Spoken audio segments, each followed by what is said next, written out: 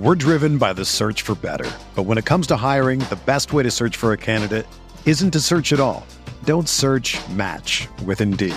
Indeed is your matching and hiring platform with over 350 million global monthly visitors, according to Indeed data, and a matching engine that helps you find quality candidates fast. Ditch the busy work. Use Indeed for scheduling, screening, and messaging so you can connect with candidates faster. Leveraging over 140 million qualifications and preferences every day, Indeed's matching engine is constantly learning from your preferences, so the more you use Indeed, the better it gets.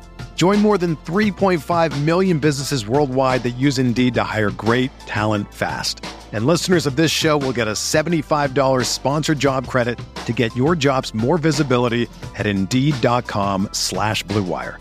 Just go to Indeed.com/Blue Wire right now and support our show by saying that you heard about Indeed on this podcast. That's Indeed.com/Blue Wire. Terms and conditions apply. Need to hire? You need Indeed. Arizona, Colorado, Indiana, Michigan, New Jersey, Tennessee, and Virginia. WynnBET is now live in all these states, and the excitement of Wynn Las Vegas has finally landed in online sports betting and casino play. For boosted parlays to live in-game offs on every major sport, WynnBET gives you the tools to win. Sign up today for your risk-free $1,000 sports bet. Download the WynnBET app now or visit wynnbet.com. That's WHNN bet.com to start winning. Blue Wire. Welcome back. This is the Big Blue Banter, New York Giants football podcast. I'm Dan Schneider, joined as always by my co-host Nick Filato. As the days roll by, we're getting closer and closer to the general manager, the next general manager, of the New York football Giants being hired. I think we'll have some news in the coming days. You might be listening to this and the news might already have broken. We hope not, but it's possible. And, before we do that, me and Nick wanted to take some time to kind of reflect on the lessons from the 2021 season. This podcast is going to be all about what we learned in 2021 because, at least to me, it was a very surprising season. The Giants went all in on their free agency approach. They moved back contracts they needed to keep them on the roster. They added a coverage corner in Adoree Jackson, who I thought could kind of transform the scheme. Xavier McKinney emerged as kind of a player who can be trusted in single high looks. Again, someone I thought could rearrange what the Giants are able to do and take that defense to the next level. I thought they would get some immediate impacts from their rookies, especially Azeez Ojulari. And then, of course, I thought, Kenny Golladay coming in and some improvement from the scheme, from the offensive line, from especially Daniel Jones taking more of a leap would lead to a lot of wins, would lead to a competitive team. It was the opposite. So when it happens like that, Nick was on to this early. He saw after that third preseason game, he's like, listen, that offensive line, it's going to be hard to move the ball on. He's right. This was the best season. One lesson we learned already, and we'll get into that. It's a little bit of a spoiler, is something we already knew. We learned it in the Super Bowl last year. We've learned it over the years of following this team. You just can't go anywhere without at least a competent offensive line. It doesn't have to be one of the 5 or 6 best. It doesn't have to be one of the 10 best, but it can't be one of the 5 worst. And we learned that this year. You just can't go anywhere with it. There are some exceptions. Obviously, the Bengals have graded out as one of the 5 worst pass protection teams in the NFL this year, but they have been able to move the ball well, specifically as of late, as they've gone to a more pass-heavy game script. But it's rare to find an exception. Even last year in the Super Bowl, Mahomes couldn't do anything with a devastatingly bad offensive line. So maybe that's one lesson that I should have learned early, as Nick did early in the preseason. But I will say this. We want to find out all the reasons of what happened and what we can learn from this and how the Giants can learn from this and improve moving forward. So we're going to get to all of the stuff. We want to talk a little bit about the GM search as well. So I want to toss it over to you there, Nick, first. Before we get into the lessons learned, let's talk about this. First of all, how are you doing, my friend? It's been a while. It's been a week for us. So that's a long time in the Giants timeline, in our timeline, in the Big Blue Banter timeline. But how are you doing, my friend? And also, what are your thoughts on the Giants GM search so far? So I'm doing well. I just had a birthday. I spent it up in Sedona, Arizona with my girlfriend. And Sedona is this beautiful place with these red rock formations everywhere. It's kind of astounding to see, to be honest. So we hiked a bunch of trails out there, went to Devil's Bridge. It was a lot of fun. So if anybody's ever in the Phoenix area, it's about 2 hours north of Phoenix, head on up to Sedona and check it out. I'm sure you would love just the overall essence of the place. It's pretty unique. And as far as the GM search, Dan, I'm glad they're casting a wide net, as we've kind of covered extensively on the podcast in the past. And the fact that they're going outside of the organization, which I feel like had to happen because the status quo has not necessarily yielded any success in the last decade. Yeah, Nick, first of all, happy birthday, my friend. I know I wished you it on your actual birthday, but to all the listeners, it was Nick's birthday. And I do believe, I have heard, not confirmed, but I have heard that he did actually break his 30 sugar and 100 carb max for the day. I heard he, just a little bit. I mean, he went over the mark. Usually, he used to be I believe back in the day, Nick's beer of choice was Michelob Ultra. Am I right? I was never really a beer guy, but yeah, it would probably be that or Bud Light Lime, which I'm going to take a crap load of. Bud Light Lime. I feel like that's way too many calories for you, first of all. But I had heard previously it was Michelob Ultra. You're a big Ultra guy. I don't know if anyone who listens to our podcast regularly would find that all that surprising, but did you treat yourself to any Ultras? No, absolutely not. I mean, I just don't like beer. It's too acidic for me. So I just had a little bit of Jameson and ginger ale, which is, I'm a whiskey guy or bourbon guy. Ginger ale. Yeah. Am I right? Yeah, of course, Dan. You know me. Of course. You know me very well. I'm throwing 20 grams of sugar into your drink. Are you crazy? All right. But he did enjoy his birthday. And I got to get out there, man, because it is beautiful out by where you live. And I wanted to do some hikes out there. So we'll talk after the pod. We got to set up something.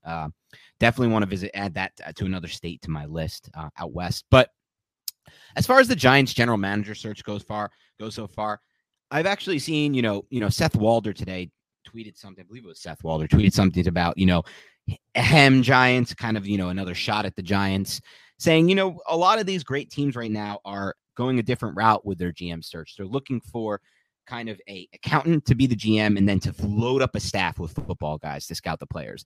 And the Giants aren't doing that, he said. And I can understand his take there. It's not a bad take. But I'm completely fine with not going that route if you're going to find someone who has a little bit of both. And from everything I've heard about Joe Schoen, and from everything I've heard about all of the finalists in the GM search right now, Peter, Schoen, and obviously some people believe right now Schoen is the favorite from what I've heard. But no matter who it is, all of their finalists, I've heard, have a little bit of both. They have a little bit of accounting to them. They're not just full-out football guys. They're not the Dave Gettlemans of the world. They're not living in 1980s when, running the football and running backs are your top priority. They have a different point of view that they're bringing to the mix, and they've all worked for successful organizations. And like you said, they've cast a wide net. So I know a lot of people were hating on there, or maybe not a lot, but Seth Walder, whoever tweeted it out, hated on him, and there was some follow-up to that, and it's like, the same old Giants, the crappy Giants, the Giants way. But I'll be honest with you, Nick, I didn't find that to be the case. I feel like from what I've gathered about all of these finalists for the GM search, they all kind of have a little bit of both. Yes, which is something that we want as well. And honestly, like we've said several times on the podcast, we can't dive into the X's and O's of these general managers. It's a little bit more difficult and nuanced than that. But you do want somebody who is going to carry a lot of praise, somebody who is actually deserving of the position, and not somebody who is just linked to the Maras as Dave Gettleman was. And that seems like what the Giants are looking at right now across several different organizations. So we're going to be patient. We'll be covering it. And once the news breaks on who the general manager is, Dan and I are going to hop on here and discuss it. Yeah, and we'll discuss what he has to say, because that is important. Keep in mind, there are no X's and O's, but at the same time, Dave Gettleman got here and he said a lot of things. Some of them came true, some of them didn't. He said, the first thing I'm going to do is want to rebuild this offensive line. We noticed this is a problem. Obviously, he was unable to do it. But he also said, part of my philosophy is you got to be able to run the ball and stop the run. And he loaded up trying to do that.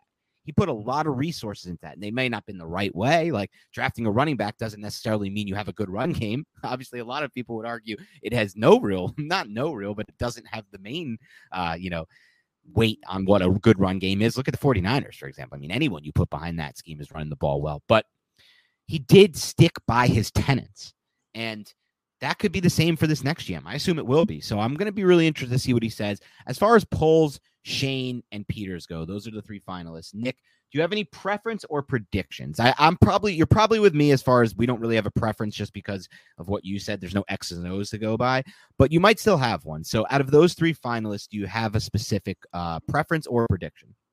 I don't necessarily have a specific preference, but my prediction just from what I'm seeing on Twitter and the overall feel of the situation, it would be Shane, who is from the Buffalo Bills, but I don't have any specific insight on that. It's just something that it's just more of a feel from everything that I'm collecting from people that I follow on Twitter. So I'm not certain of that, but if I had to pick someone, it would probably be Shane.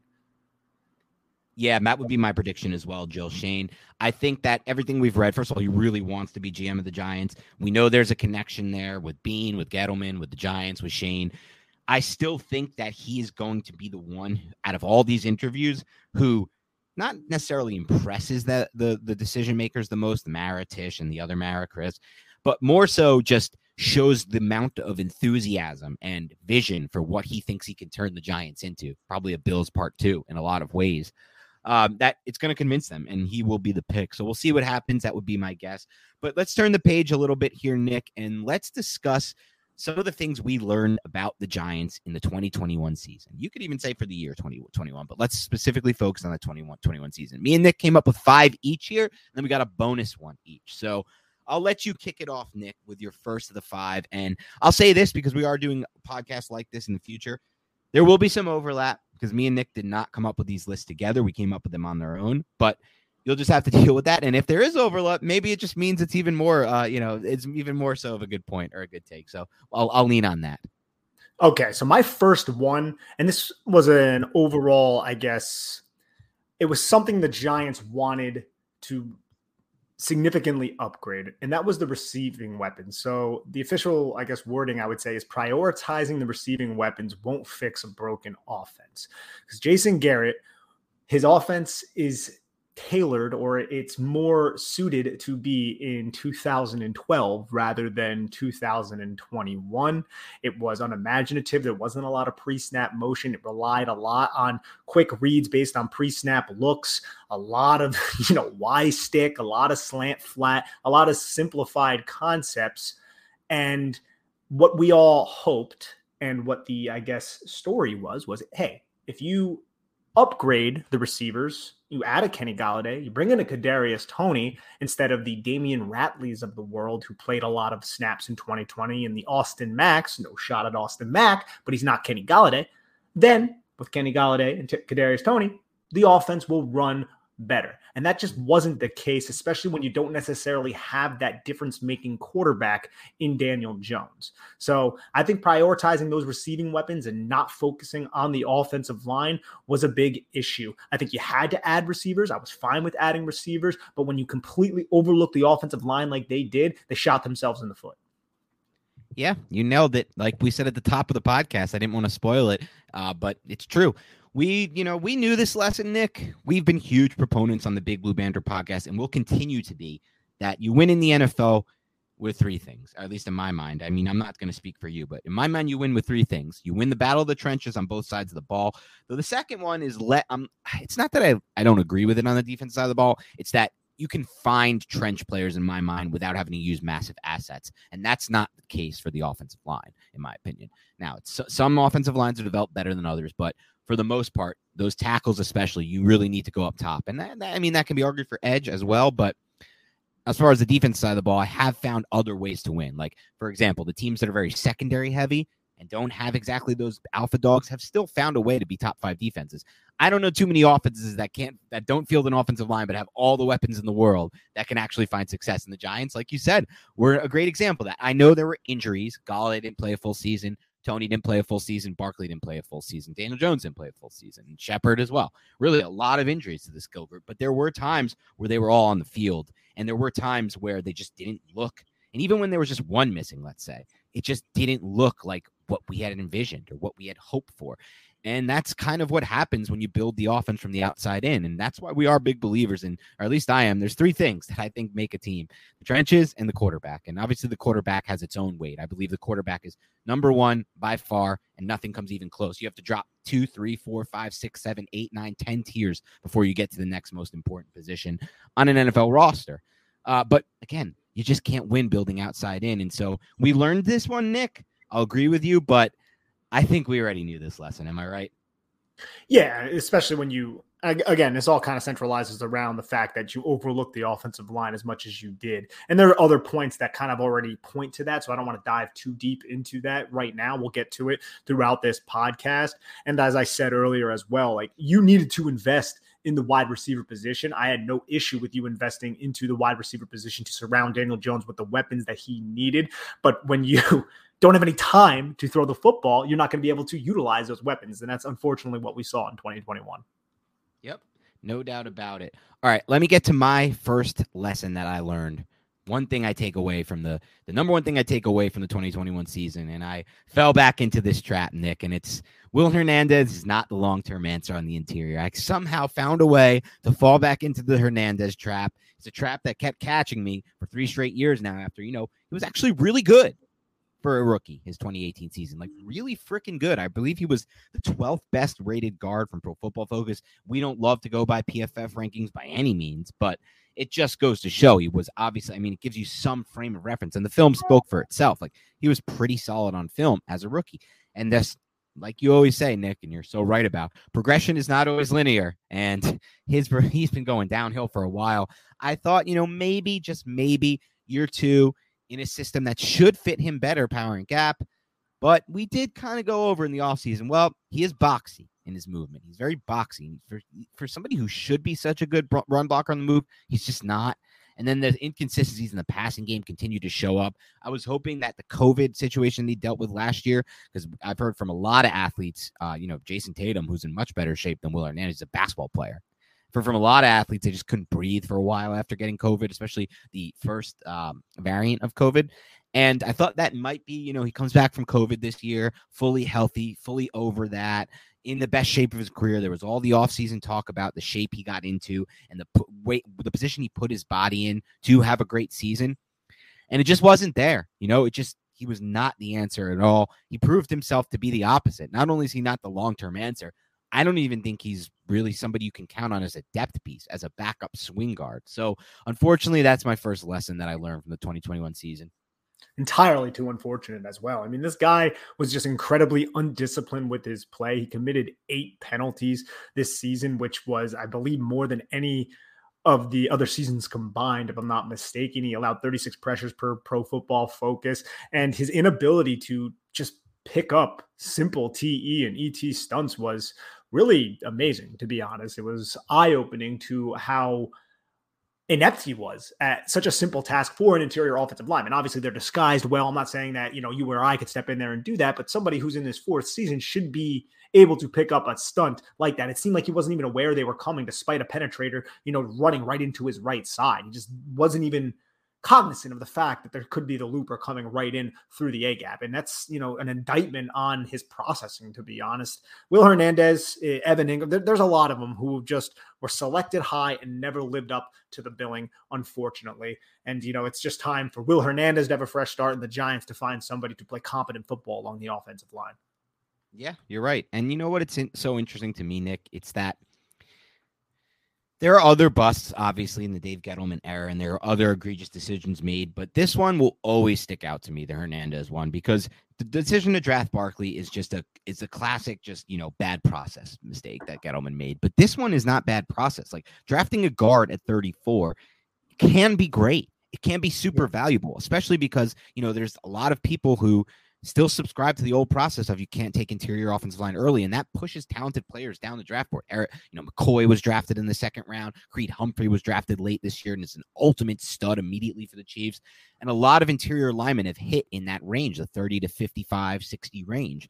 And so just to miss on an eval this bad, it just stings, because he's going to leave us with almost nothing from so many draft classes and so much draft capital, with the exception of maybe hopefully McKinney, maybe Ojulari, and some stuff from this class, and then obviously Andrew Thomas. But if he had just left us with a typical pick you would get at 34, even if he had taken the guy drafted right after him, Braden Smith, we would have had a long-term right tackle for 15 years with Braden Smith. Or, Wyatt Teller. You could have reached, quote-unquote, on Wyatt Teller. Would have been seen as a massive reach at the time, and ultimately would have been looked at now as one of the greatest evaluations Dave Gettleman ever made, because everyone said he was a late round guy, day 3 guy. He took him early and he's amazing. So it will always sting for me because if he had just given us one more lineman right now, if the Giants just had 2 offensive linemen instead of 1, they would be in such a better position. So that's a tough one for me. But give me your second lesson from the 2021 season. Yeah, the Wyatt Teller one is interesting because he wasn't even selected by the Cleveland Browns. He was drafted by the Buffalo Bills. So they missed on that eval as well. And he just, I mean, it could be coaching, could be a lot of things that really unlocked him. But, you know, good for him to be a late round pick that ended up materializing into one of the better interior offensive linemen in the league. But in terms of my second thing, it would be continuity for continuity's sake isn't always the right answer. And obviously I'm talking about Jason Garrett. Now, everybody who covers the Giants, anybody with eyes, knew that Jason Garrett's 2020 system was pretty stale. We liked the fact that they were able to establish the run once they inserted Shane Lemieux into the left guard position. They had a little bit of success doing that, but they still couldn't move the football. And we criticized and chastised the offense, Dan, because they finished 31st in the league in scoring and 31st in yards, only in front of the New York Jets, who are pathetic, as we know. Well, we didn't think it could get much worse, but it got significantly worse in 2021.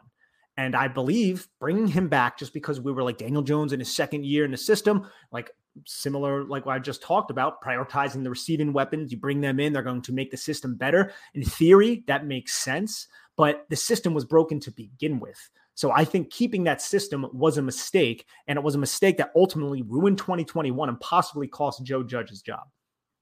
Yep. You nailed this one, Nick. And I'm not trying to do it. I told you so. I really am not. Me and Nick, you know, you could look back at our track record and evaluate it yourself. Just look back at the podcast from last draft. We were on to a lot of good things.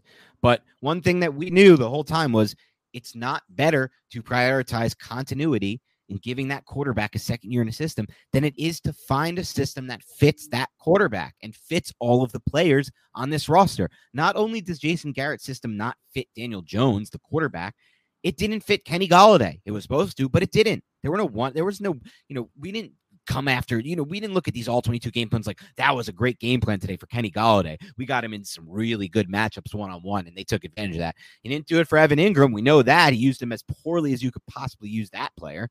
And in my mind, he didn't really do it for Kadarius Toney either. He tried some things to get Toney involved. There were times I was like, that was good, Garrett, but it wasn't like part of the entire game plan. And of course, finally, Saquon Barkley, no expansion of the screen passing game that worked. No usage of him very rare usage of him on anything like Texas routes or wheel routes. A couple wheel routes here and there he did use, but not enough. Not enough Texas routes. Not enough ways to get him matched up in an advantageous position as a receiver. So not only did it not fit the quarterback, it didn't fit the rest of the team as well, Nick, like you said. And again, it's just another example of a point being proven right. Continuity is not better than finding a better system that fits these players. And the Giants learned that the hard way this season, to the point where they made a decision in season to fire a coach, which they do not do often. They certainly did not want to do to a guy like Jason Garrett, who John Mara has a personal close relationship with, which just goes to show you how dire they felt the situation was and how much they regret, I'm sure they felt, with the decision to keep him. And so that's a great number 2. My number 2 would be the Giants aren't ready for a 10-win season. I cut off there. Not necessarily ready for a 10-win season. I'm going to say the Giants don't have the cast in place to currently, now keyword currently, Nick, for a functional passing game. That's something I learned this season. That was probably, I did put Hernandez first just because I still had hope, but this was probably the biggest takeaway for me, Nick, and the thing I learned the most, because I did go into this season thinking the passing game would be functional. I wasn't going to come in thinking that Golladay, Toney, and Jones's progression and the system year 2 and whatever they can get out of the offensive line was going to lead to something like, I don't know, a top 5 or top 10 offense. I wasn't delusional, but I thought that it would be competent. I thought it would be functional. I didn't think it would be the least functional passing game in the entire NFL, and that's exactly what it was. The least functional, or one of the 3 least functional passing games. And what that means is they don't currently have the team in place, the cast in place to have a functional passing game. How do you fix that? That's the question the new GM is going to ask himself, and he's going to want to get that fixed sooner rather than later. He's not going to be like, it's okay, we can go one more year without this. No. You cannot have a dysfunctional passing game like that again for 2022. You need to do whatever you can to try to make it functional. And that may be adding talent on the offensive line, right? That may be getting better health out of your receivers. That may be giving Daniel Jones an offensive coordinator that better fits his skill set and can simplify things for him again to make it easier for him. All of that may be the case, Nick. Or, of course, there's the fourth option. It may just be they need to upgrade quarterback. All four are in play. One of those four things, or all of those four things, may need to be addressed to improve this offense. But what I learned this year, Nick, was this is not a functional passing game. And the cast that it's in place right now, if you had to walk it back next year in just this exact cast, this would not be a functional passing game. Thank God they have the 2 draft picks. Thank God they're going to be able to clear some cap space with some of these cuts to hopefully bring in offensive linemen that can help them out. But as it is right now, this is not the cast in place for a functional passing game. No, it is not, but I do believe a new offensive coordinator that's going to give you a new identity, a totally new playbook, new terminology, just completely different outlook on what can actually happen. Now, the cast is still going to be the same, but the play caller will be different, which could lead to a more stable just approach from everything. I mean, coaching is huge in the NFL, as we saw during Super Wild Card Weekend. It's gigantic. So hopefully whoever they bring in to be the offensive coordinator, they can really stabilize this just tumultuous situation. Yeah, you nailed it. What's your number 3? All right. My number 3 is this. It can get worse. And I alluded to this before, but it can get worse. And hopefully this is not something that can be assigned to the next coach and the next general manager, because as I said a little bit earlier, we all thought 2020 was a disaster. 31st ranked offense, 31st ranked defense. It really can't get much lower. Well, it got lower. They averaged less points. They averaged less yards on offense. And the offense was absolutely unwatchable. Look, I watched so much of the 2020 film. I watched way too much of the 2021 film. And the 2020 offense was significantly better. And they each had injuries with Daniel Jones. Their quarterback, I shouldn't say star, but their quarterback got injured both times. Colt McCoy, yeah, it wasn't impressive. He couldn't push it down the field, but he could at least run an offense. Mike Glennon couldn't do that at all. Jake Fromm couldn't do that at all. It was unwatchable, as we've said so many times. So the third thing I learned, unfortunately, was when it's really, really bad, that hole can get deeper and deeper, and it can get worse. What's going on, everyone? Football is finally back, and there's no need to exhaust yourself searching all over the internet to find Giants tickets anymore, because TickPick, that's TickPick, is the original no-fee ticket site and the only one you'll ever need as you go to find NFL tickets. TickPick got rid of all those awful service fees that other ticket sites charge. Aren't those terrible? Which lets them guarantee the best prices on all of their NFL tickets.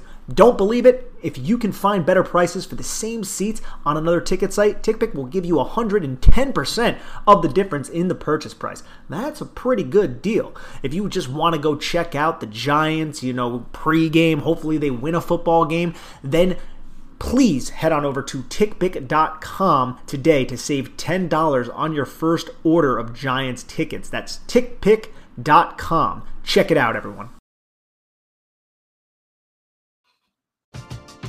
We're driven by the search for better. But when it comes to hiring, the best way to search for a candidate isn't to search at all.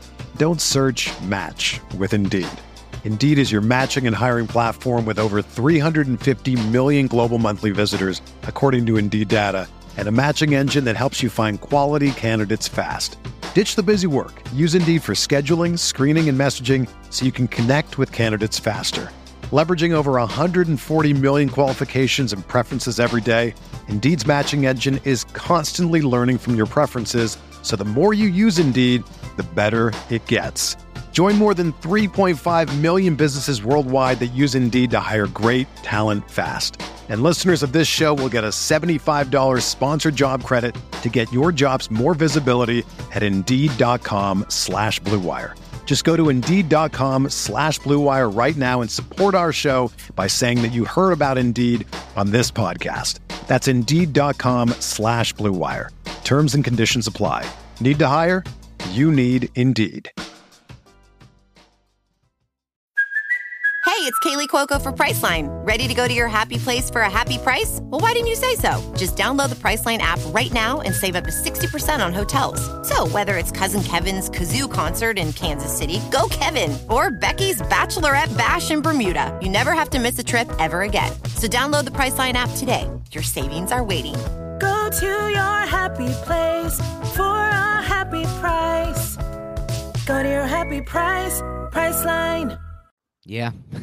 I mean, it's drastic, and it's obviously not the most optimistic take. None of ours have been. But what do you want from us? I mean, you guys watched it. There's no way to be too optimistic about the things we learned in the 2021 season. So you got to tell it like it is. And you're right, Nick. It is that way. It somehow could get worse. I didn't think it was possible. I guess this is a good barometer for me in the season, and a good lesson to learn is that it can always get worse, right? Like there's always the take like, oh, it can't possibly get worse. Well, it was. And we went over some of the reasons why already, so I don't want to harp back on them. But, you're right. It's something to keep in mind, like when you're expecting progression as we move forward. Like they drafted this guy, they added this guy. Well, that may not be enough to put them over the top and get them to be an improved team. And that's something we learned this offseason. All right. My third one, Nick, is the Giants may have found a unicorn player in safety Xavier McKinney. Now, I say may have found because I still want to see a little bit more consistency, but McKinney came close to 7 interceptions this year. I think it was 7 or 8. He finished with 5. And what I mean by unicorn player is this. Since the days of Kenny Phillips, I've always kind of discussed my liking for finding a safety who can play the deep half role on his own in middle of the field closed looks as the single high.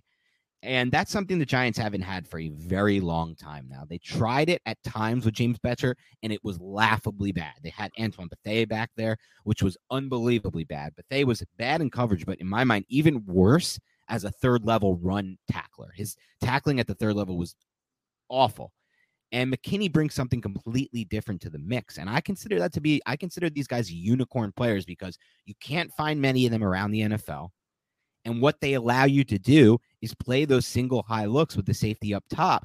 And that gives you so many more options as a coordinator to either blitz more or to double team down on the player who's going to get the ball, who you expect to get the ball, or to be the first look for the quarterback in a read, to then throw the rhythm off, throw the timing off for the quarterback, things of that nature. And this year, there were times where a quarterback saw the look that he thought was advantageous to him, right? He sees only McKinney back there. He sees where McKinney's lined up. He's like, I got enough space to make this throw. Jalen Hurts. I got enough space to make this throw. Derek Carr. Well, guess what? And there are a few others, obviously. Well, guess what? You didn't have the space to make the throw. McKinney covered the ground. He took a great angle to the ball, and he made a play on it. One or two of them didn't result in interceptions, but most of them did. And so he makes me excited about this team moving forward, because when you have the ability to have confidence in that single high look and confidence with that safety back there, it gives you so many more options as a coordinator. Yeah, throw Taylor Heineke's name in there as well. I mean, when you're a quarterback facing a defensive back like Xavier McKinney in middle of the field closed looks, you have single high of man coverage everywhere else. You may like the matchup of a cornerback against your wide receiver, your stud wide receiver. When you're that quarterback, you have to hold Xavier McKinney for a decent amount. You have to get his hips committed to the direction where you're not going to throw. So you take your snap, you're hitting your 3-step or whatever you're going to do. Your eyes and your shoulders and your feet and your hips are directed to the left, but you really want to go to the right. So then you have to snap everything, get your eyes on your target, and find the leverage that your star receiver presumably has on the cornerback, whoever's covering him, and then throw the football. But you have to wait and you have to be patient, because you have to manipulate that single high safety in Xavier McKinney, because he has that game-changing range to cover the ground. And you know what? Down the stretch of the season, he really started showing it more and more. I felt like earlier in the season, there were some mental lapses where I was like, Xavier McKinney, why aren't you carrying that receiver down the field? Like, that is your assignment right there. Why are you looking towards the number one whose assignment is the outside boundary cornerback over there? Like, your assignment is the guy streaking up the middle of the field. What are you doing? But that didn't happen as much towards the end of the season. And I feel like from a mental standpoint, he really developed. And I don't really believe he ever had mental issues, but he did have some lapses in coverage. Didn't necessarily see that down the stretch. And I think he does have that game-changing ability. So I'm really excited to see what Xavier McKinney can do for whoever the defensive coordinator is. I think that's a great point, Nick, and it's one I missed. And it's what we saw early in the season on the film. He was having some mental lapses. They weren't egregious, but he wasn't the player we thought he would be early on. I remember us even saying it, like, what's going on here? And then it seems like something clicked for him as the season went on, and then he never looked back. From that point on, from the basis of that Raiders game on, he never looked back. And we have to remember, this was really his rookie season. I know he was there last year, but with that broken foot, he's getting the mental reps, quote unquote. I'm not a huge believer in the mental reps. You need the physical reps. And he was out there for more games this year, started to see it more, started to understand things more, obviously felt much more confident within his own rights in Patrick Graham's system. And as you said, it clicked at some point and he never looked back. So that is even more of a reason to believe that this isn't the best. You know, we haven't seen, in my mind, the peak of McKinney. I think he can honestly evolve into an all-pro player at the safety position. I honestly do feel that way. I know it seems a little crazy. It seems a little hyperbolic or hyperbolic. Is that how you say it? Hyperbolic. How do you say that?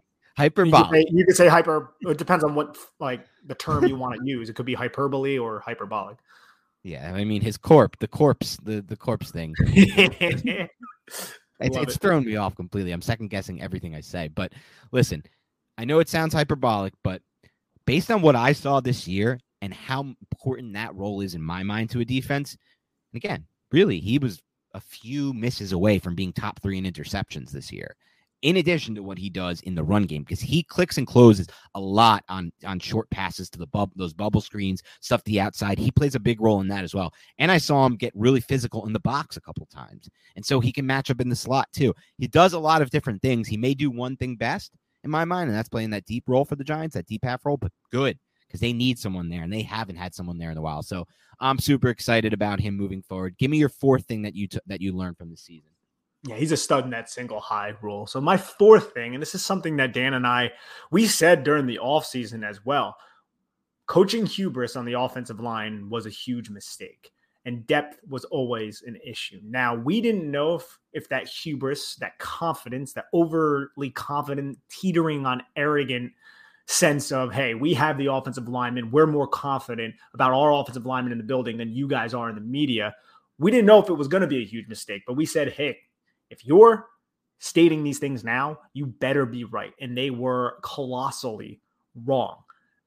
Like, betting to me on Matt Parrott was always a problem when you knew this kid's temperament. This guy was comfortable with allowing Nate Solder to be the starter. He doesn't have that dog, man. And Rob Sale said that mid-season, but they should have knew that about him and not had him in their 2021 plans. He should have been the swing tackle along with Nate Solder. So going into a season with a combination of a guy who doesn't really have that drive or that want, and Nate Solder as your right tackle with Daniel Jones as your quarterback, is a recipe for a disaster. And we said too, man, you would get one injury along the offensive line, you are screwed. Well, Shane Lemieux partially tore his patellar tendon early in training camp and was done. It was all downhill from there. The fact that they believed they could coach up the Will Hernandezes and the Matt Parrotts of the world was a mistake. And then when you start getting into the cycling of the Wes Martins and the Matt Skuras and all of these other names into the equation, it was an absolute unmitigated disaster. Coaching hubris was a big problem. They ignored the offensive line. We brought this up before, and it was a gigantic mistake to the 2021 Giants.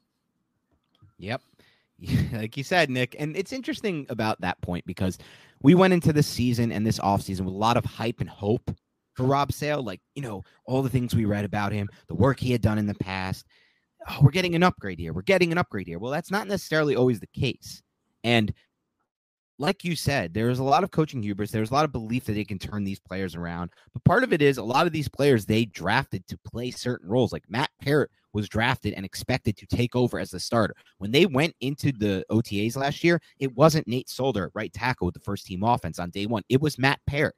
And he was so bad in their minds, the coach's minds, obviously he didn't get along at all with Rob Sale, that they had to put Solder in. And that's despite the fact that Solder is what we saw on film and on the broadcast angle, what all of you saw, anyone with any pair of eyes saw, in practice as well. Like, he was like that in OTAs, probably worse. Like, he probably worked his body into better shape as he went along. So that just goes to show, like, if you're benching Matt Parrott, there's for Nate Solder, you really made a mistake there in that evaluation and that belief that you could turn him into a starter during this offseason, which is what they did. And so you're right on that, and it did impact the season. For me, the fourth key takeaway that I learned was that They really do lack both depth and starters at the inside linebacker position. I understand a lot of NFL minds think that you shouldn't invest in inside linebacker. It's the least important position on the defense. It's viewed in many ways as the center of the offense, which I actually think is an incredibly important position. But everyone says you don't draft centers early. Okay. You don't draft linebacker, inside backers. You need these 2 down, 3 linebackers early.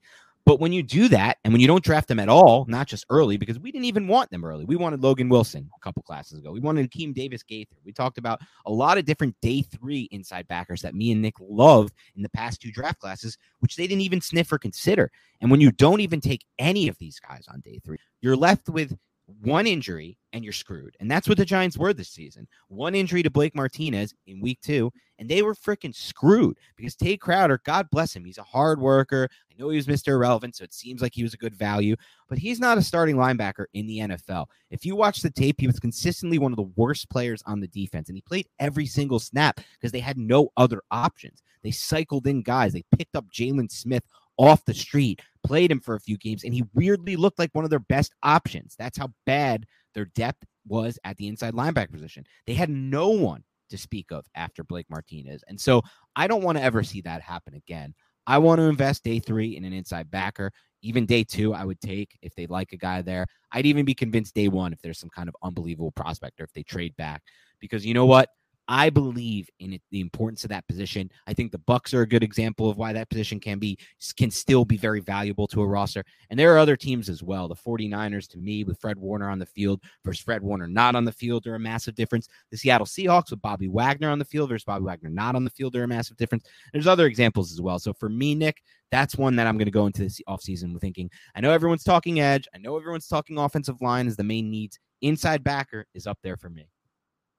Yeah, and if there's one inside backer who, if the Giants do trade back, or if they really want to get aggressive and possibly select in the first round, it would be Georgia's Nakobe Dean, which we all saw during the national championship game. If you watched it, he was number 17 out there. He was an absolute stud. Georgia has a long lineage of just stud linebackers that go into the NFL and translate really well. So it's a name to monitor. Obviously, the Giants have a ton of needs, so I'm not advocating for that 100%. But from what I've seen, and I haven't studied his film extensively, I've really liked the athletic ability, the pursuit, and all of the leadership qualities I hear about from a player like Nakobe Dean. I'm wondering if the Giants are going to, no Dave Gettleman here, no Patrick Graham, Joe Judge.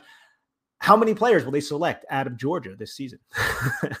Another Georgia. Yeah. Just keep ripping off the Georgia players. Why not? Right. Maybe, but change of guard, new GM, new defense, new system. That might change, but who knows?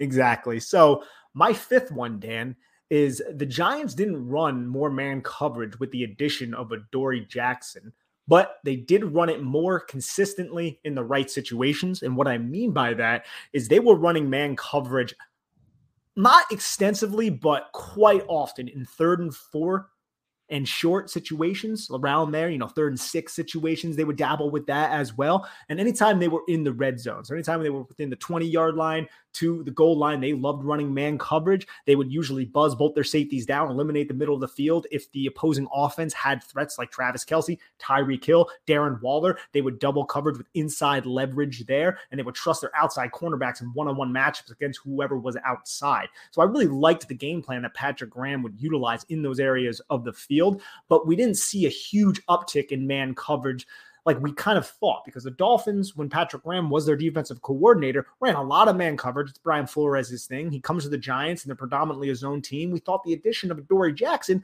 would lead them to running more man coverage in situations that weren't just 3rd and short and goal line. That didn't necessarily happen, and it's all well and good. And I also just want to touch on Adoree Jackson. I also think he's somebody that no one really talks about. I think he had an excellent season this year when he was on the football field. Not a lot of people are talking about him. He only had the 1 interception, but after watching all 22, some of the plays he made on the ball, some of the ways he eliminated receiving targets when it looked like they could be open, he's a special type of player. I'm completely with you on that. I've, waxed poetic about Adoree Jackson on the all 22s from weeks 1 through, 8, or basically until he got injured. I was waxing poetic about him being the guy. I even focused on him on a few of those all-22 breakdowns, and he was my favorite player to watch on film.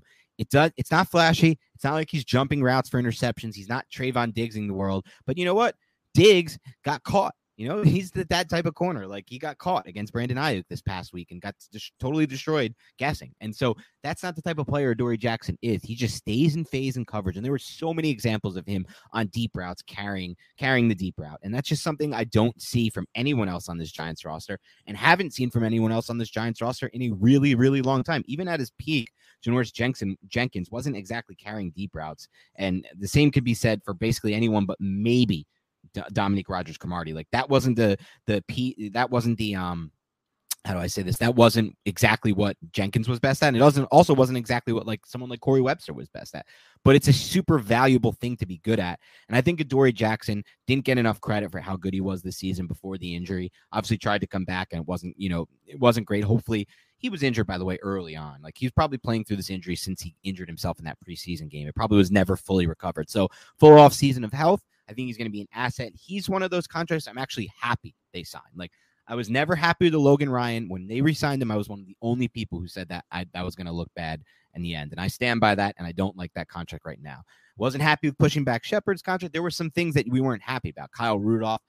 But as far as Jackson goes, splurging on Jackson, that's one I can look at right now. And I know you're with me on this, Nick, and be like, okay, I'm really happy. He's young enough. His contract isn't horrible. It's not like the craziest cornerback contract in the world. He's young enough. He can still improve on his game to the point where that contract can even become somewhat of a value, as you see a lot of these corners re-sign for big bucks.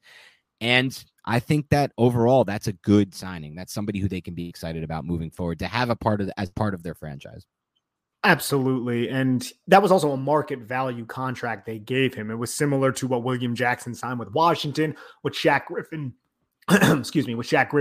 signed with Jacksonville as well. And I know we don't always go by Pro Football Focus grades, but he was 10th in coverage grade among all cornerbacks, and he had a 55.7 reception percentage, which was, I believe, in the top 15 as well when you make it, 20% of the snaps. Cornerbacks who played 20% or 50% of the snaps. So, I mean, he's a player that I'm glad the Giants have as well. He checks out on the film, checks out according to these little analytics from Pro Football Focus as well. Yeah, for sure. And I'd much rather have him than Shaq Griffin or William Jackson right now. And I think fans of the football team and fans of the Jaguars would tell you the exact same thing without even having to see Adoree Jackson play. Absolutely, man. What you got for 5? For number 5, unfortunately, after I guess I had one positive one in here. I'm trying to find positive ones. The McKinney one was super positive. But for number 5, it's back to the negative, unfortunately. Darius Slayton is not the late round gem we thought he could be. When Slayton was first drafted after that rookie season, we were like, holy shit, Dave Gettleman found someone really late, and he found a gem late.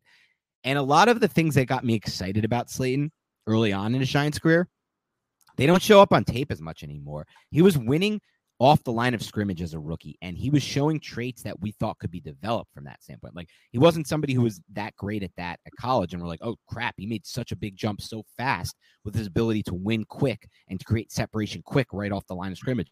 That hasn't been the case as much. We've seen some routes. I remember going over one late in the year that Daniel Jones threw off target to him and wasn't able to make the catch, where he made a really good transition at the top of his break to create separation on, I think it was like a 10-yard comeback or curl.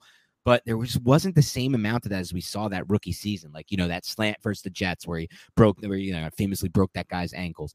And there was a route he ran against the Bucs, I believe, from his rookie season as well. That really looked great on tape.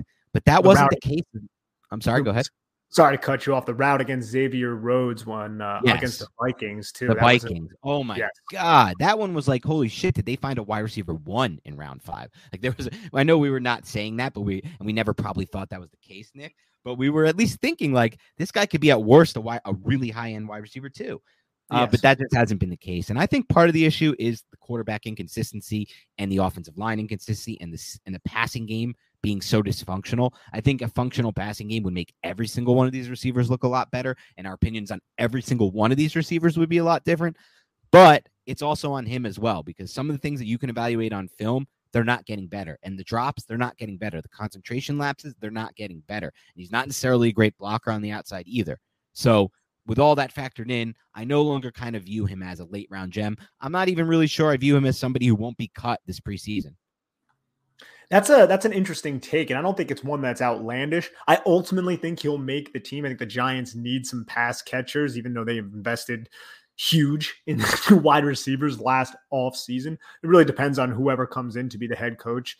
And you have a cheap contract and a player who has a solid resume for an NFL player, especially one that was a 5th round pick. So ultimately, I think he'll be here, but I don't view him as the building block that I once viewed him as.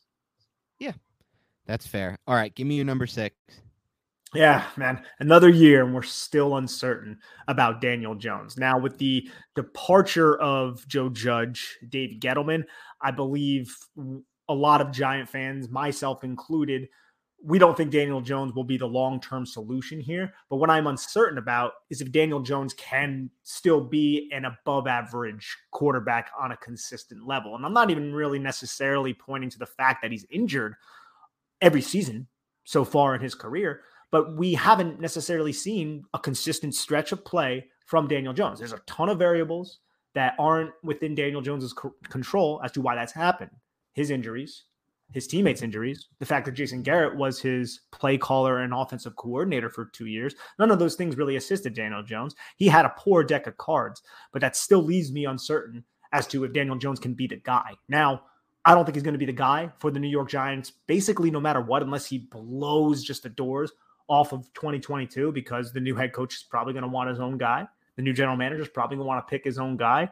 And nobody's really tied to Daniel Jones in this organization outside of ownership. And I don't think ownership's going to come down and be like, oh yeah, you're tied to Daniel Jones. It's not going to be the case. So the fact that we're still uncertain after 2021, and that was the big question heading into 2021, isn't necessarily a great thing for Daniel Jones right now. Yeah, I mean, I'm probably not going to dive too far into Jones on this because we're going to do a full podcast on Daniel Jones and the state of Daniel Jones soon after all the GM and the head coach stuff clears up. But I will say this on just kind of the macro level, what you said is true. And that's the thing that we were looking for most, consistency, right? When he had that great start to the season, and I do think he really showed a great start in this season. Through week 4, it looked okay. It looked like he was starting to get better. I'm not going to go by the stupid PFF grade because I think it's trash for quarterback play. I think it has Mac Jones as like one of the best quarterbacks of the season. Like it values short passing way too highly, the PFF grade, and completions way too highly. So I'm not going by that. And also there was some weird stuff going on with them not charting things as big time throws that should have been big time throws. I'm just not going to trust like basically guys who are paid $12,000 or less a year to put grades on teams. It just doesn't make sense to me. But he did have a better start to this season, and he was, for that 4-game stretch, showing in my mind consistency. He did a really good job against Washington. Denver wasn't as great, but I thought he played okay against Denver, and they just couldn't score. Washington was really good. Atlanta was okay, but they couldn't score. That I don't know if it was on Jones or Garrett. And then it was really good against the Saints. But then there was a long stretch of not so good play. And there's been long stretches of not so good play dating all the way back to and including the 2019 season, which goes down as the most misremembered season by Giants fans, who always like to point to how good Jones was. But outside of the touchdown total and a few big games where he padded the yardage stats against really bad defenses, some of whom had quit, the Washington wasn't playing for that coach. He had a long stretch of inconsistent play as well. He was terrible against Minnesota in that year. He was terrible against a lot of the good defenses he faced that year. And again, the key thing that you brought up, Nick, is the consistency. We need to see 8 to 12, maybe more straight games of good quarterback play. And by good quarterback play, we're not pointing to the stats. We're not stats guys. We want to see him making faster reads. We want to see him processing better post-snap. We want to see him getting them into better situations pre-snap. We want to see him navigating the pocket better, sliding, resetting, finding different pockets for him to make throws from. We want to see him doing a much better job of throwing off balance from an off-balance space. One of the things that Daniel Jones struggled the most with is throwing off platform. And you're going to have to throw off platform in the NFL. You're just going to have to do it. There's not going to be a perfect situation where you get to throw from a balanced space and, rely on the mechanics that you were taught by Cutcliffe, one of your calling cards at this point for Daniel Jones, as far as the traits goes for me. You're not going to have a chance to do that every single play. That's just not the NFL anymore. And so I want to see more consistency with the traits. I want to see more consistency with the production as well. And that's something we didn't get to see this season. And like you said, there are a lot of mitigating factors to that, which is why the Giants have limited options this offseason. The best one might just be, especially given the price point, they won't have to use any draft picks to acquire Daniel Jones. They won't have to use any free agent money or cap space to acquire Daniel Jones that's not already on the roster. And they won't have to use any and they won't have to, trade any players, let's say, to do it. So he still might be their best option, but I think you're right. We just didn't see the consistency there. And so that was a great bonus one for you. I'll give you my final bonus thing we learned, and then we'll wrap it up here. My bonus thing here, Nick, is that the Giants still need an alpha one-on-one pass rusher. Now, those are hard to find. They're not in every draft class, though this draft class has 2 of them, neither of who I think the Giants will have an opportunity to select, unfortunately, but 2 locked-in bona fide guys. But they still need that, because I'm not saying you need to build your defense like that, but I am saying that on those third and long situations, it is great to have somebody who can just win one-on-one, even if that might be from the interior, like an Aaron Donald, or like we saw from Jeffrey Simmons this year, who was so excellent on the interior as a pass rusher one-on-one. I wasn't seeing enough of that from Leonard Williams. I know part of it is that he's double-teamed, but it's not the whole story. I wasn't seeing anywhere near enough of that from Dexter Lawrence. And same thing goes for Azeez Ojulari and the edge guys. A little bit toward the end with Lorenzo Carter, a little bit of that, but even that was not what we need to see. And so they still kind of need that alpha pass rusher to get them over the top in big playoff games and big third and long types of obvious passing down situations. Yes, they do. And they will have an opportunity possibly to select one with the 5th overall pick this year. There's a couple of nice pass rushers that we'll be going over extensively in the upcoming weeks and months heading up to the draft, man. I'm really excited about that. And I think you are right, by the way. The Giants do need that stud pass rusher. I like Azeez Ojulari. Lorenzo Carter may not be there. Quincy Roche, whatever you get from him is a bonus. And that was something that we should at least give a little praise to Dave Gettleman for, was plucking him off of the Steelers practice squad. But I think you need that bona fide number one. I'm not 100% certain if Azeez Ojulari is that, but I think he could be a really good 1B and one that can really just feast on one-on-one matchups if there was another pass rusher on that line to worry about on the outside. Yeah. Someone not named Leonard Williams, who again is still a stud on the interior. But if you were to add, if they could add an Aiden Hutchinson or a Kayvon Thibodeau, something like that, this would be a lot of fun to watch, especially if they have some of these more creative defensive minds calling plays, a Wink Martindale or a Brian Flores. Yeah, exactly. And I still am with you. I have high hopes for Azeez Ojulari, but for me, he's more of a floor than ceiling type prospect for the Giants, in my personal opinion. He had a lot of sacks this year, Azeez, but he didn't actually have a really good pass rush win rate. And you could see it on the tape too. And you could see it on the broadcast angle as well. He wasn't someone who was quickly winning a lot in these one-on-one matchups. And I'm not saying that's who he'll always be. He's going to improve his pass rush repertoire. He's going to improve his hand. He's going to improve all the things that need to, that make you whatever you are. But some of it is quick twitch. Some of it is just natural ability as a pass rusher. And I think, like you said, he can be not an unbelievable, he can be a really quality 1B. But I still feel like they need that 1A. And so we'll see if this is the year they find one, or if that continues to be a need for them or a want for them. But that's all we have for today. These are the 10, or I should say 12 things we learned about the Giants in 2021, or 12 things that came to our mind first. Let us know what you liked, or what you, learned about this season, or something we missed. I'd love to discuss it with you on Twitter, Nick as well. Continue the conversation there. Thank you to everyone who continues to tune in to the Big Blue Banter podcast, everyone who's left us a rating and review. That helps us grow. That helps us move up the iTunes algorithm. Just know that you are helping us out by leaving us a 5-star review. And so thank you to some of you, especially Andrew Owens, who left a long review and did mention, an interesting thing. He talked a little bit about what Seth Walder discussed earlier today about how the Giants should be looking at different types of GMs, kind of the accountant, mathematician type. So that was interesting. I will say this, JT Nix, you said I really love the pod, but I needed to say Dan needs to pump the brakes a little bit on dumping Jones this year. Well, I'll pump the brakes on you saying that, because I did not say that they need to dump Daniel Jones this year. All I said was that a new GM might have his own opinion on what to do at quarterback. I even said on this podcast, their best option is probably to keep Daniel Jones. So just keep that in mind. Yes, I have covered quarterbacks a lot. I've talked about him a lot. So has Nick. We both have the same belief. This team isn't going to a Super Bowl or winning a Super Bowl until they get a lot better quarterback play. That might be from Jones. We're not saying that's not the case. It's possible. But whoever it is, they need a lot better from the quarterback if they want to win a Super Bowl, because that's just how the NFL is today. We're seeing it a lot. I mean, look at the games from that first playoff weekend, Nick. How about those games? Let's look at them. Let's just look at the overall view of this. You had a heroic performance, in my mind, from Josh Allen. Some people are saying it's the single greatest quarterback performance of all time. And I'm not so sure they're wrong. I believe I tweeted about this. I'm 90-something% of the plays, Josh Allen made a play. He was 20 of 24, over 12 yards per throw, and he ran the ball 6 times for 66 yards. He was phenomenal in that game. Patrick Mahomes, phenomenal.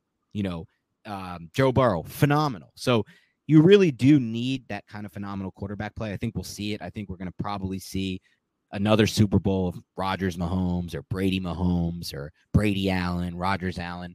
And so we'll continue to see that moving forward, and hopefully the Giants can get to that point at the quarterback position as well. Anything else, Nick, before we wrap up? I just hope the Giants get to that point as well. I wish it was Daniel Jones. I mean, I'm not overly optimistic on that, but as you said, we will kind of dive into Daniel Jones more extensively on a future podcast. For sure. All right, guys, thank you again for listening. Have a great rest of your week, and we'll talk to you soon.